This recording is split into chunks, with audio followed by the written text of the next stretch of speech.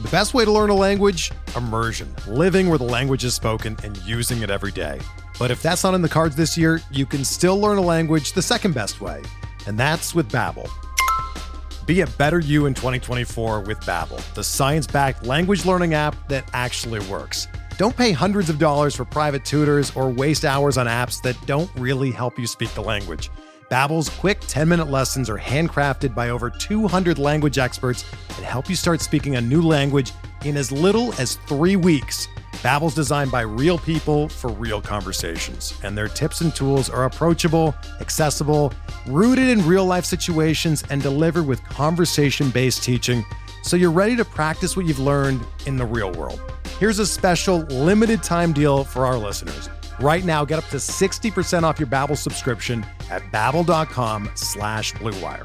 That's 60% off at babbel.com/Blue Wire, spelled BABBEL.com/Blue Wire. Rules and restrictions apply.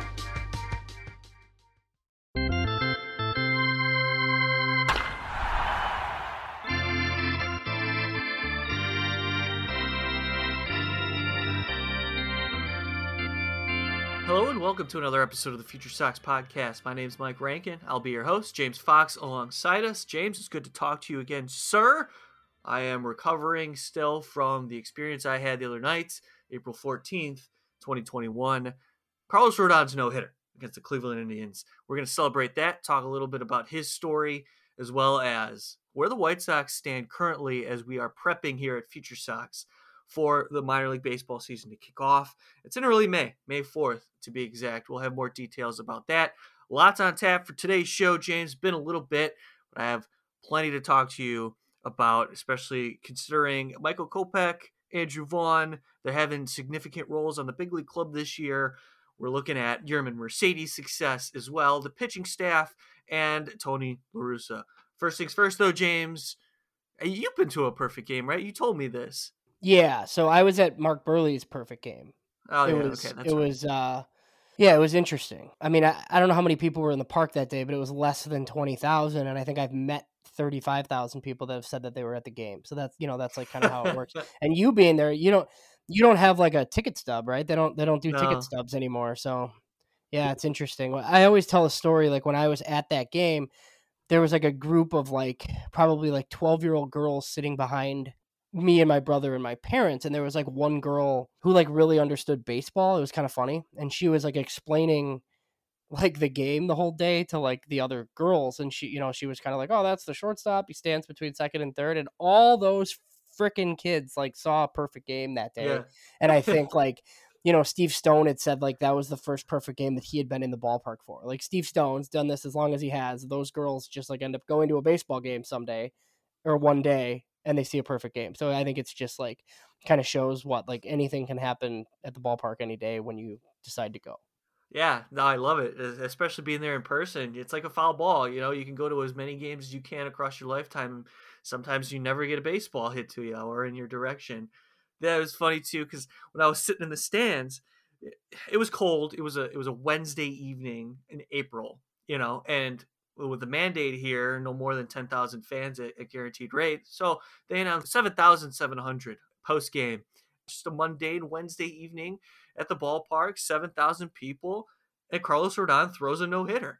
And it was one of those success stories that you love to see because of everything Carlos Rodon went through. And last year, the struggles he had in the postseason, he had Tommy John surgery, the severe shoulder injury as well. And he comes back this year, James. I think the story really is, we could celebrate the no-hitter, but really it's his stuff. It's back, it seems. And we got a taste of this in spring training. Mid-90s fastball, hard slider, and I think the most encouraging sign of all is he's mixing in a third pitch and that changeup. And I think it really bodes well for this starting pitching staff because Rodon suddenly is a difference maker. Yeah, so he's a top 10 starting pitcher in baseball right now. It's only 2 starts, but yeah, he looks awesome. This is the guy where, the night that they selected Carlos Rodon, and I remember watching the draft at my parents' house, I think where I still lived at the time because it was 2014, geez. But Yeah, like you're thinking there's no way. Like he's going to go 1 to Houston or he's going to go 2 to Miami. And then the rumors all came out that Houston was going to take Brady Aiken, the prep lefty, and they did. And then at 2, you're kind of like, all right, Miami's going to go Rodon here. And then the Sox have like a decision to make. Well, when Miami took high school righty Tyler Kolek, I jumped out of my seat. And then you're like, oh my God, like, are they going to not take Rodon too? Because he wants like $6 million or whatever he wants. So, I think this is good to like be on the air, but I asked former White Sox scouting director Nick Hostetler, and he was the assistant director at the time. I asked him what it was like in the draft room that night, and he said that was the quickest that he's ever seen a name like pulled off the board. Basically, it was when Carlos Rodon was available at 3, and they were just like, "Yep, done." Took him, called him, and then figured out the rest later. So, this is the guy that people thought that the White Sox were getting. I mean, this was like, one of the best, most advanced college lefties of all time. And, some scouts and scouting directors have even, in the anticipation of the draft still to this day, when they're scouting college lefties, they rank them on the Rodon scale. Like, was he as good as Rodon was? That's like kind of what they ask each other sometimes. So, that's like what this guy was expected to be. And then obviously for everybody that's watched his career so far, we know it's been riddled with injuries and, a lot of disappointment. And, we've been over some of the, if there's conditioning issues and maybe he hasn't worked as hard as he's needed to, but the stuff looks completely back, better than it's ever been. And I think we've joked a little bit about, the change in pitching coach too, because of that. I mean, the comments, when they brought him back and Ethan Katz just like talking about how Carlos Rodon has figured out that you need to use your lower half to pitch. It was just kind of hilarious to me. And I think we poke fun at it, but they've honestly found something. And I think at this point, knock on wood, right? At least if he remains healthy, I think this should be the guy that we're going to see most of the year. Well, that's the point, James, is the lower half comment. I wanted to bring that up as well because it's important. I remember watching Carlos Rodon in 2020 when he was rehabbing, taking it slow in spring training, right, in Arizona. And I was able to sit in the front row during warmups, and there was a group of players just walking in front of me on the foul line. And I saw Carlos Rodon. That man was thick. He was huge in the lower half. I'm talking midsection and legs. Like that guy, like he has such a strong frame, but it seemed like he was a little oversized at that point in the early portion of 2020. And when you talk about the lower half, he got himself back into shape, like you said, and he turned that lower half into his most valuable weapon. And if it's true, right, if that's what indeed is the result of Carlos Rodon's work ethic, is we are going to implement your lower half more, that means the fastball is going to stay. So you're not using so much of your top half and your arm strength. It's your entire body. The legs are the most important part of a pitcher. And for Ethan Katz to find a way to have Carlos Rodon take advantage of that asset, I think it's a game changer. One final note about the Carlos Rodon no-hitter was when I was sitting there in the 9th inning. It's 2 strikes, 2-2 count to Jordan Luplow. He pokes one foul up the left field line. And where I was sitting, you couldn't really tell whether or not it was fair or foul off the bat, and neither did the ballpark, to be quite honest. And once the ball made contact, James, like I know it's been a little bit since you were at the Burley Perfect game, but anytime a ball is poked anywhere or hit relatively hard, I think there's that brief split second where you're thinking, uh-oh, this could end. And when Luplow made contact on that pitch, the entire ballpark went silent in unison. It was actually surreal.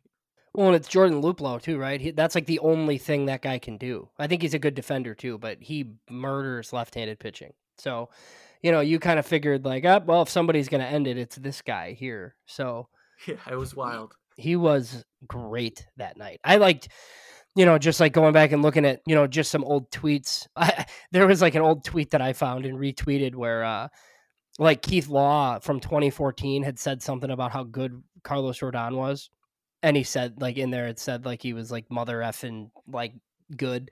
Like, he should go number 1, basically. And there's the reply from at James Fox 917 in 2014 that said, any chance the Houston and the Marlins are stupid enough to let him slide to the White Sox? And, Keith didn't answer me that night. But that's obviously what ended up happening. Yeah, 2014, he gets drafted to the White Sox 3rd overall, makes his debut in 2015, and the rest is history.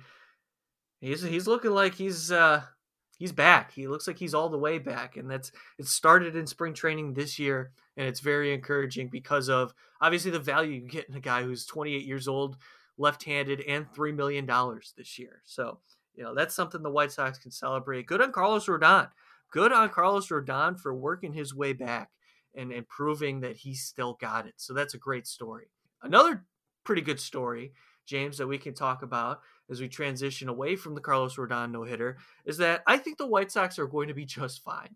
And it's a difficult start. However, the White Sox still have enough pieces, the right foundation. And I think with the minor league season coming up, we're going to see a little bit more depth play its hand and prove that they can be useful for the White Sox across a 162-game season. But I think overall right now, James, it's been a tough start to the 2021 season with World Series aspirations. Although there's enough, though, that we can say, let's not panic. Let's not jump off any bandwagon here because this team still has what it takes to win a World Series. What, they're 6-8. They could easily be 8-6. I think they could easily be 10-4. Now that's not great news. I mean, it means your bullpen hasn't been as good as you've wanted it to be or that it was expected to be. But I think your bullpen's also not going to cover 12 to 15 outs consistently in baseball games. And they haven't hit enough. And I think, we talked a little bit before the show. What did you say? They were like 23rd in offense or something. I think these games have been frustrating to watch, but there's a lot of indicators that the White Sox are in fact one of the best teams in the American League and one of the best teams in all of baseball. I mean, if you would have told me that they would be second in walks at this point, I would have thought that they'd be running away with the division already because they've had so many guys on base and they've just left them stranded. If they continue to walk at that high of a clip, they're going to be just fine offensively once the weather warms up. And then on the pitching side, I mean, they're number one in Fangraphs WAR. They're number one in starting pitching ERA, number one in FIP as well.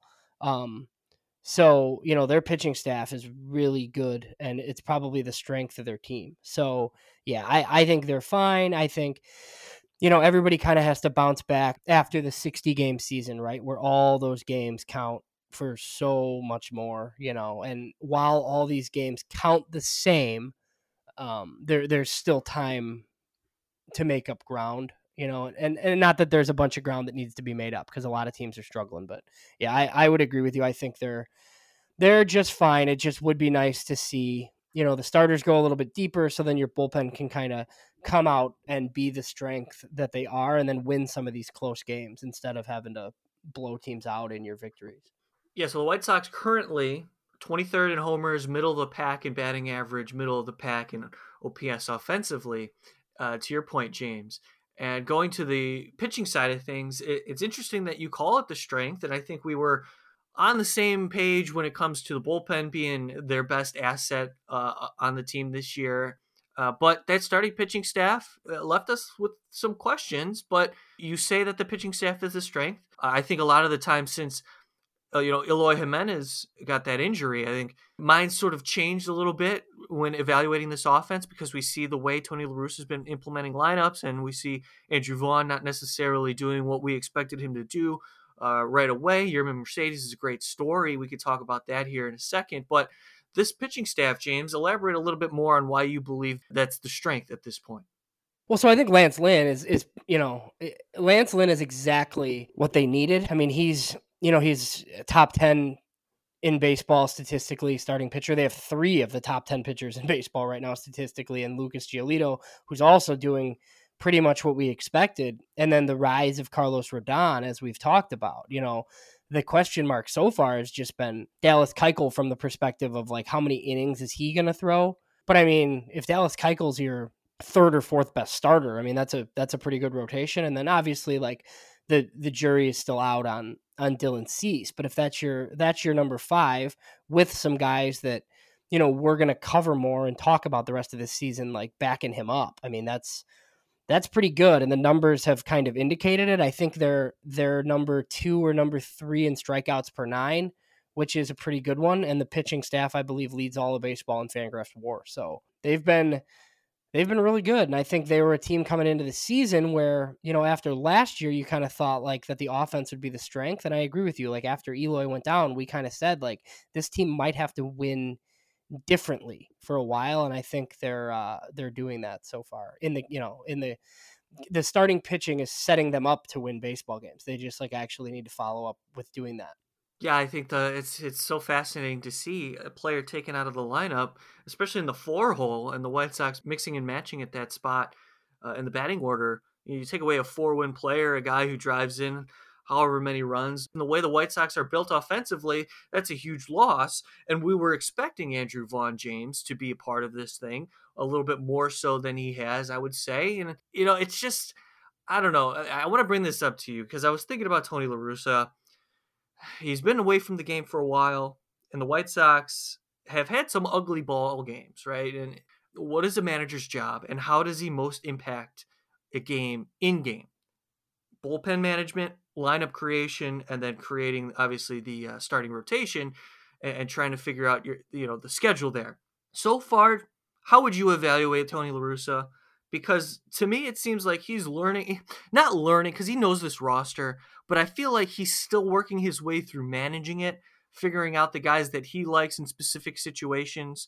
Is he at a disconnect with Rick Hahn at this point because he's not playing guys like Andrew Vaughn in the way that maybe Rick Hahn figured he would?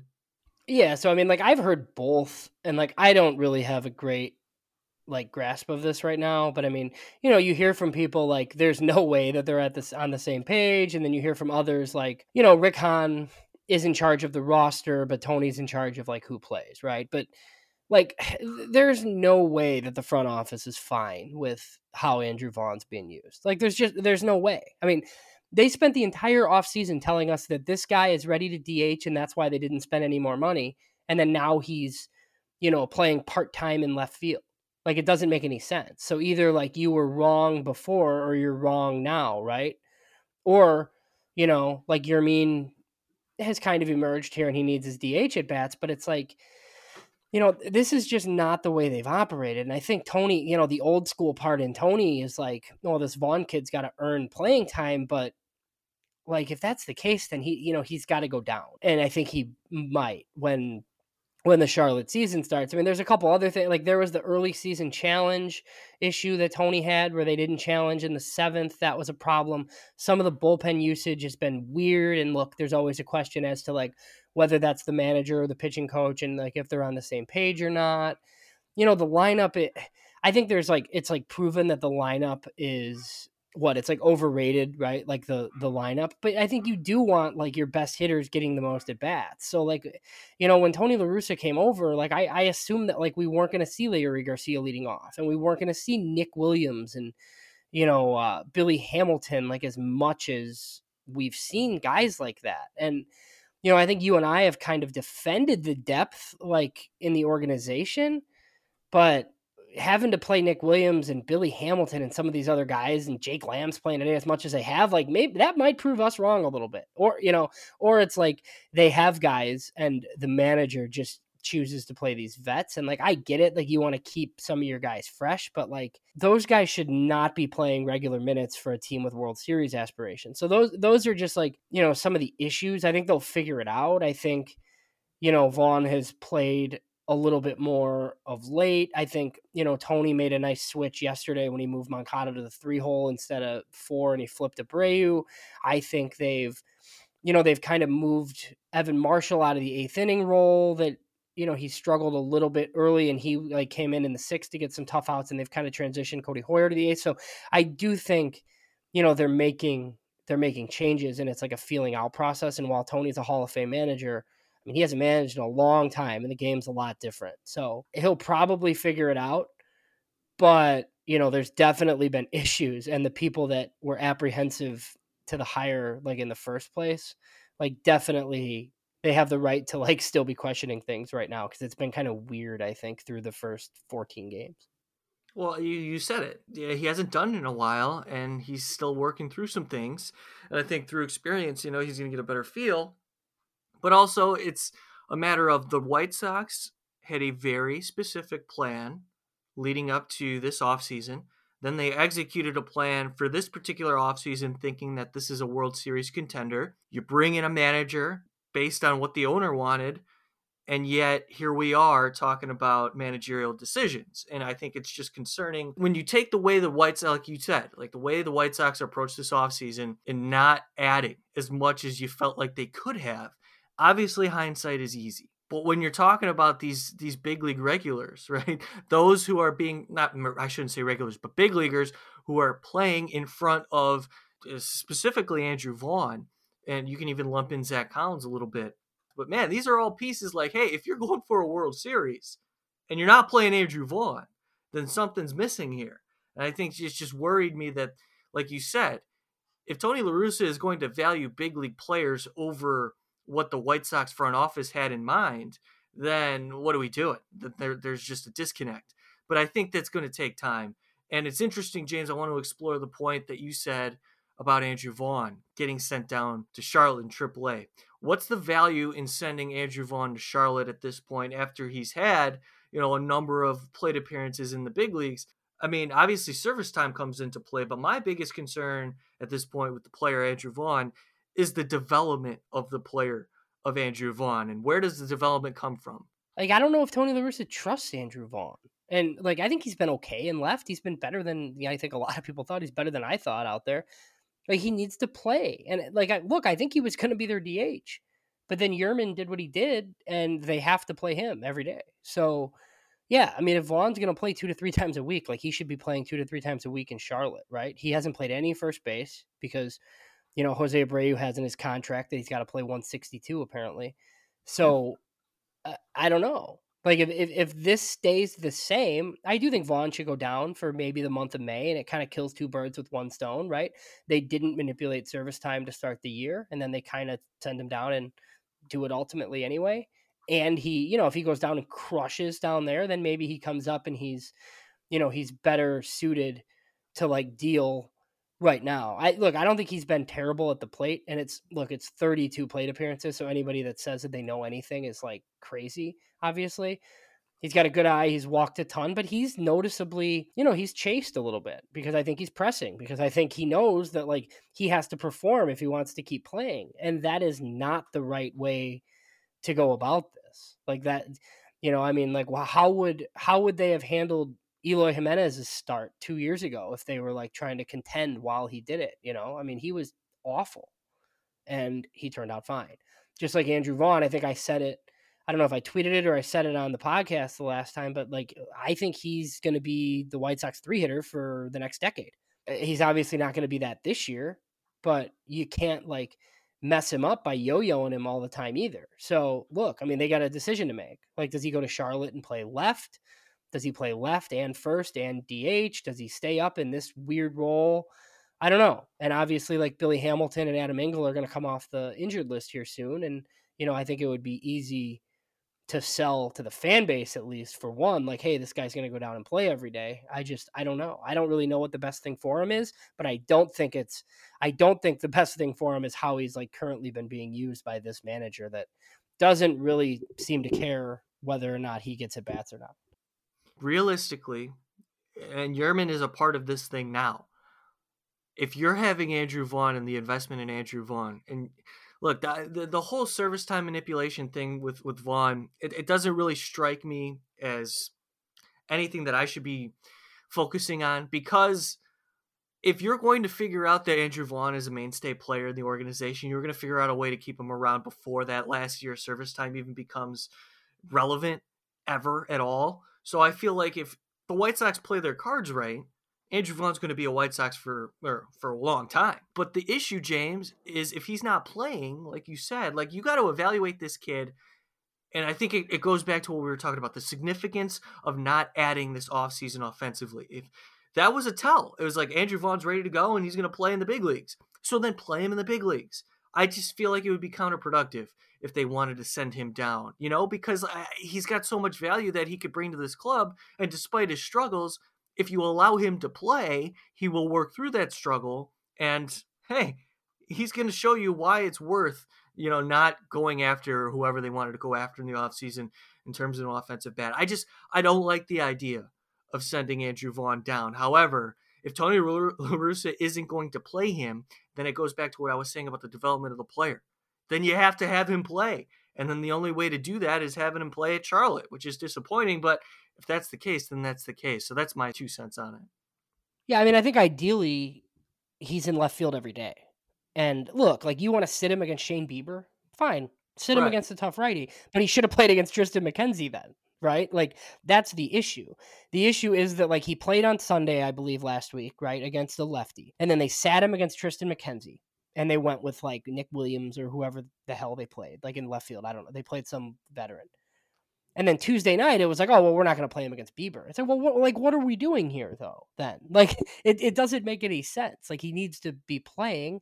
And it's not like he has to be one of your best hitters. He's down hitting at 7 or 8. So, yeah, like, he should not be sitting so that they can play Nick Williams or one of these other guys. That's kind It's of as simple as that. It's really it as simple doesn't as that. make any sense. And the way they view, and that's why I think, like, look, I don't have like Rick Hahn on speed dial or anything, but like, there's no way that Rick Hahn and Ken Williams are fine with the way that Andrew Vaughn's been handled after they operated the way in which they did, like, thinking that this kid's like ready to be like their next like big contributor out of this group. So I'll just like I'll never believe that they think this is fine.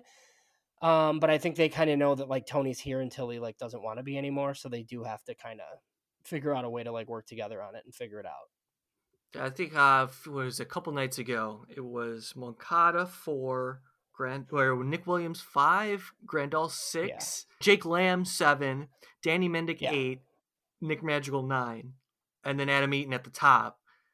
Like, you talk about a stretch of guys in the lineup that are almost automatic outs, especially a guy in Jake Lamb with limited plate appearances, hasn't seen a lot of big like live pitching against Shane Bieber, I think it was that night. Yeah.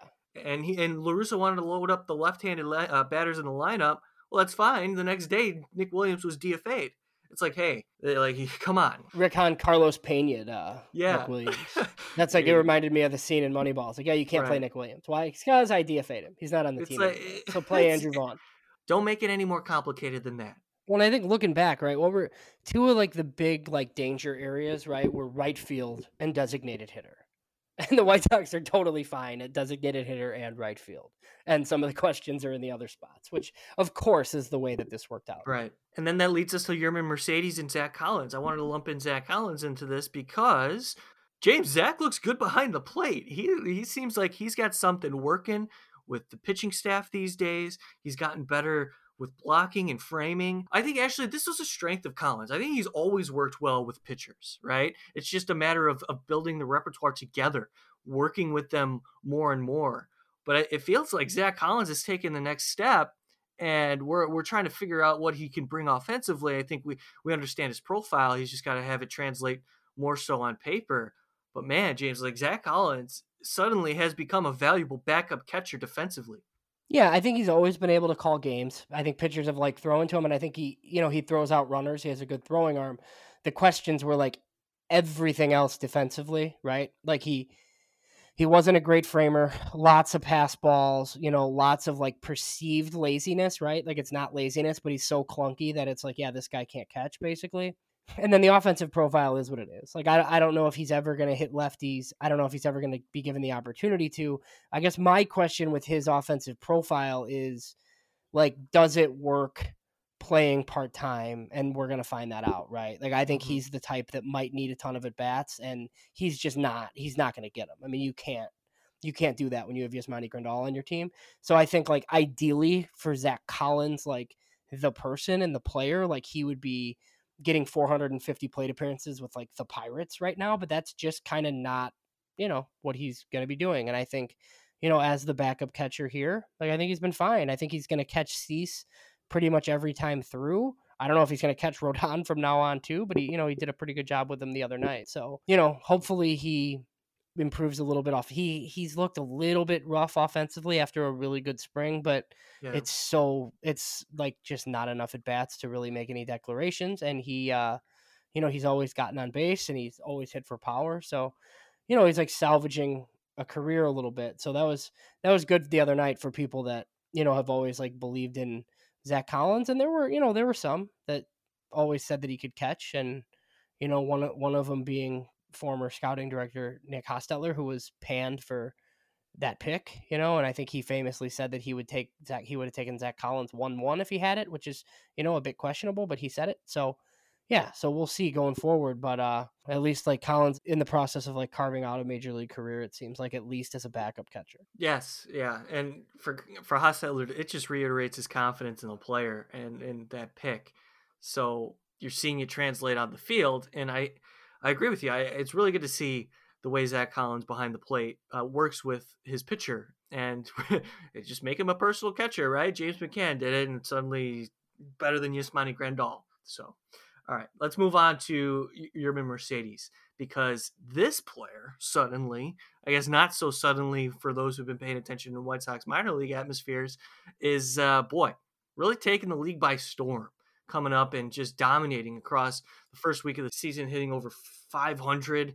Now he's still maintaining a pretty healthy batting average, and he's hitting for power. It's just, what is it about Yermin Mercedes' approach at the plate, and I guess his mechanics and his ability as a hitter to put forth such production across his early major league career, James? So I think like there have been a lot of like Yermin fans, right? We've seen it. Like both of us run the Future Sox Twitter account occasionally, and our own and stuff like that. And there's Yermin fans out there. And even all those people in their wildest dreams, like, didn't see this start coming, right? Like, I thought he could hit in the big leagues. I thought, in a bench role, fine, but it's tough, man. It's tough when you got a 26-man roster and he can't really play a position. So, like, I'm not surprised that it's taken him this long. But good on him that, like, he's hit like this, and he's basically, I mean, he's kind of a throwback player in a way, because, like, I think you see him load up to just like hit giant bombs, and you think like, man, this is like old school, like softball slugger that's like going to be susceptible. But then he completely changes up his swing and his approach, like with 2 strikes, and he just like is fine poking a ball to right field that's thrown out on the outer half. So yeah, I mean, if he keeps doing that, like, he's going to be playing in the big leagues for a long time. He's already 28.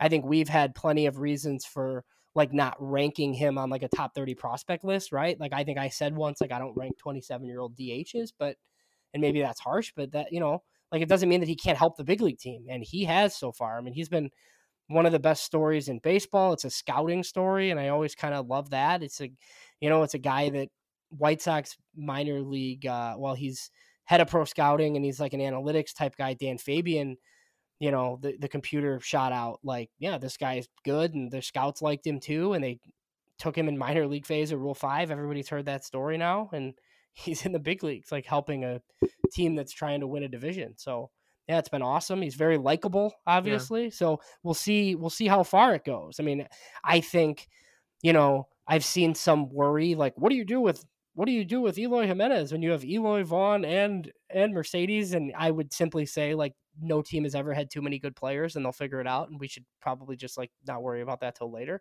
Like, I hope they have that problem.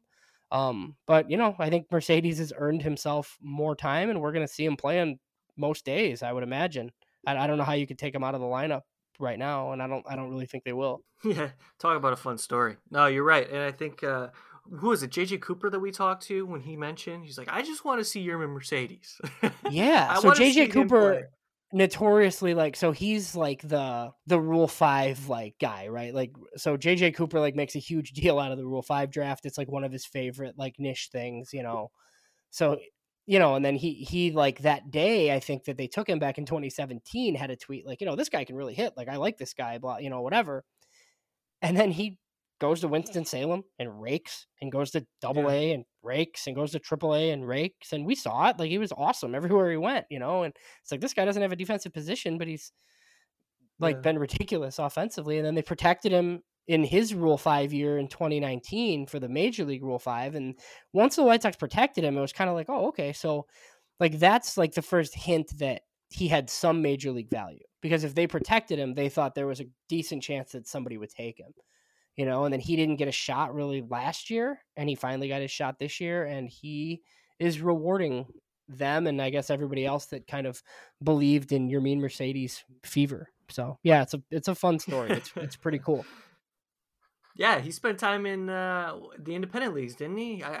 So he did play in the Pecos League early in his career. Yeah, I mean, the journey of baseball, and for Yermin Mercedes, it's the ultimate dedication story.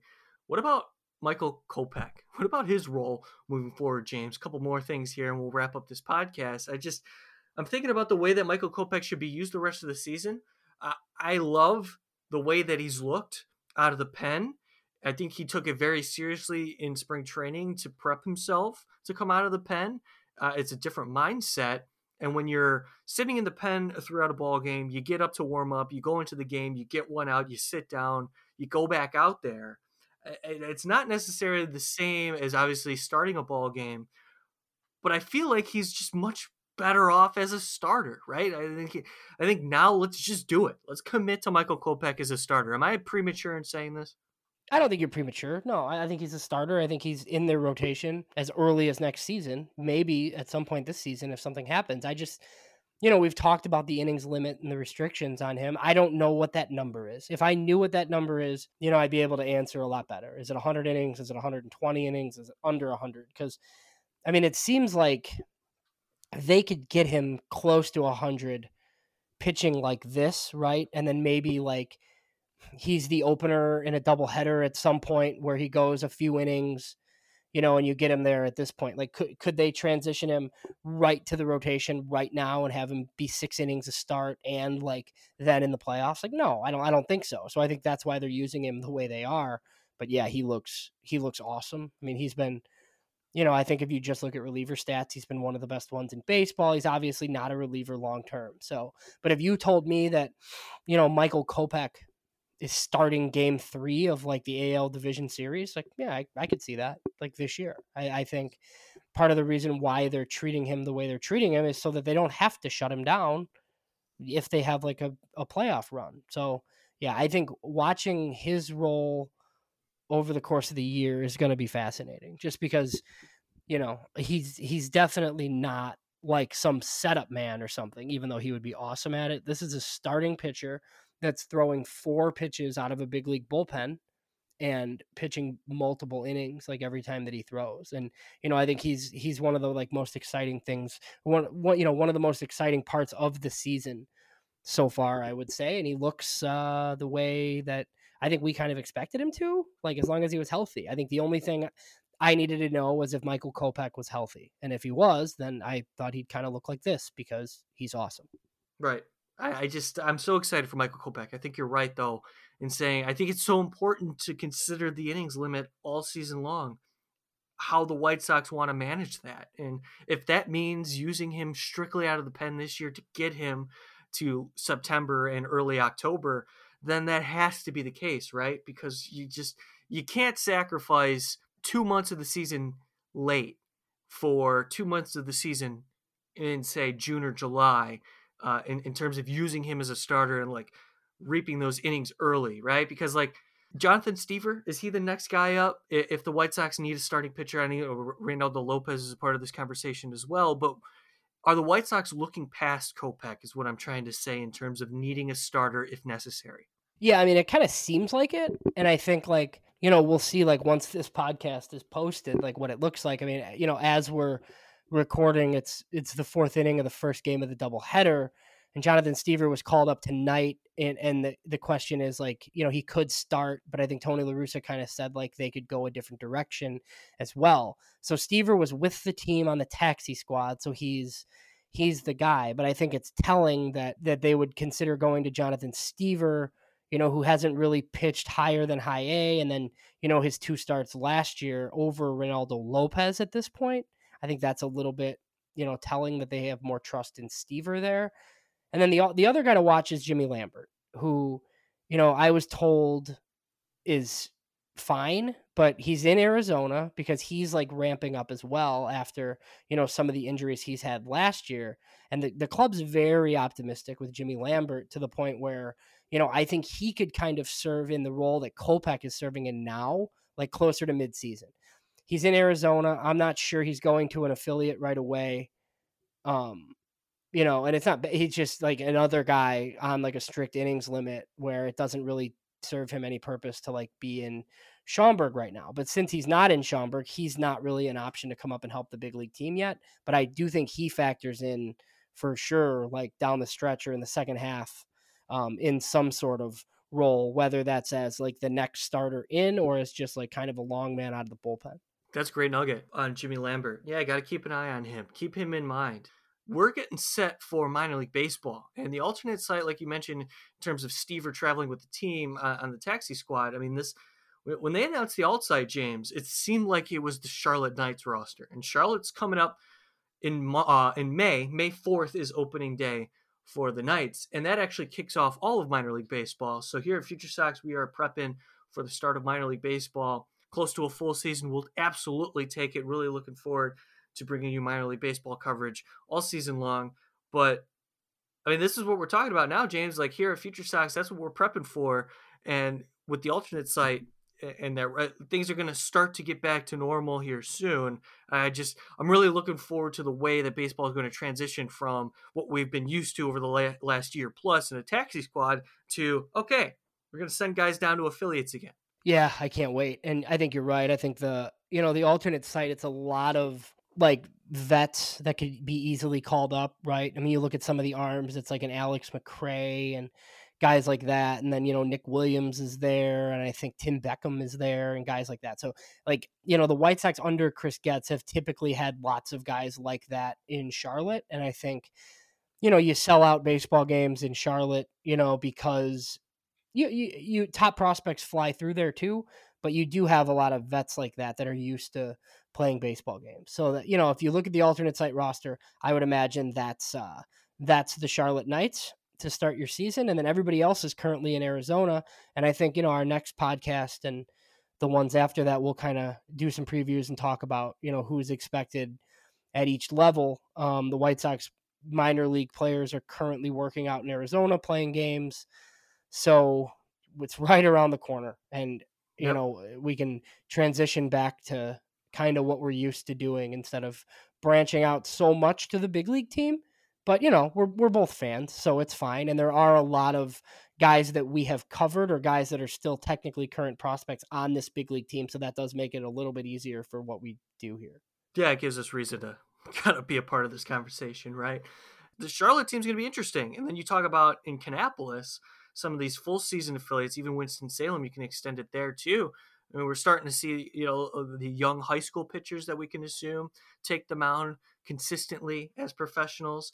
Cade McClure going in Charlotte that we can assume might have an impact moving forward. I mean, there are a lot of names that we can keep an eye on and mention here, and we're going to do that coming up. So stay tuned to FutureSox.com for all of it. But I'm really excited, James. I think you said it very well. I'm trying to think if there's anything left that we missed that we should cover outside. Oh, we maybe a quick shout out to Garrett Crochet. Any concern there about Garrett Crochet and his start to 2021? Yeah, so I've seen some people with concerns. I mean, look, the velocity is down. I kind of think that it's by design, just, trying to, I mean, they got to get him innings, man. He's got to throw like 70, 75, 80 innings, like if they think that he's going to start at some point. And I think they're committed to him starting at some point. And I think, like, the more that I've seen him, I actually am more optimistic that he can start, right? Because like he's not just going to come in and pump 100 pitching as often as he's going to pitch. And if he's not coming in pumping 100, he's not as effective like as a bullpen guy, in my opinion. So, I'm curious to see like how his role shifts, like if it shifts at all. They've used him kind of as like a guy in the back third of the game, which is a little different than how they've used Michael Kopech. He's had some issues defending the position, which, probably something that you usually would work on in the minor leagues. So I'm not super concerned with him, but he's obviously, I mean, he's not the same. I don't think we know like the role that he's going to play.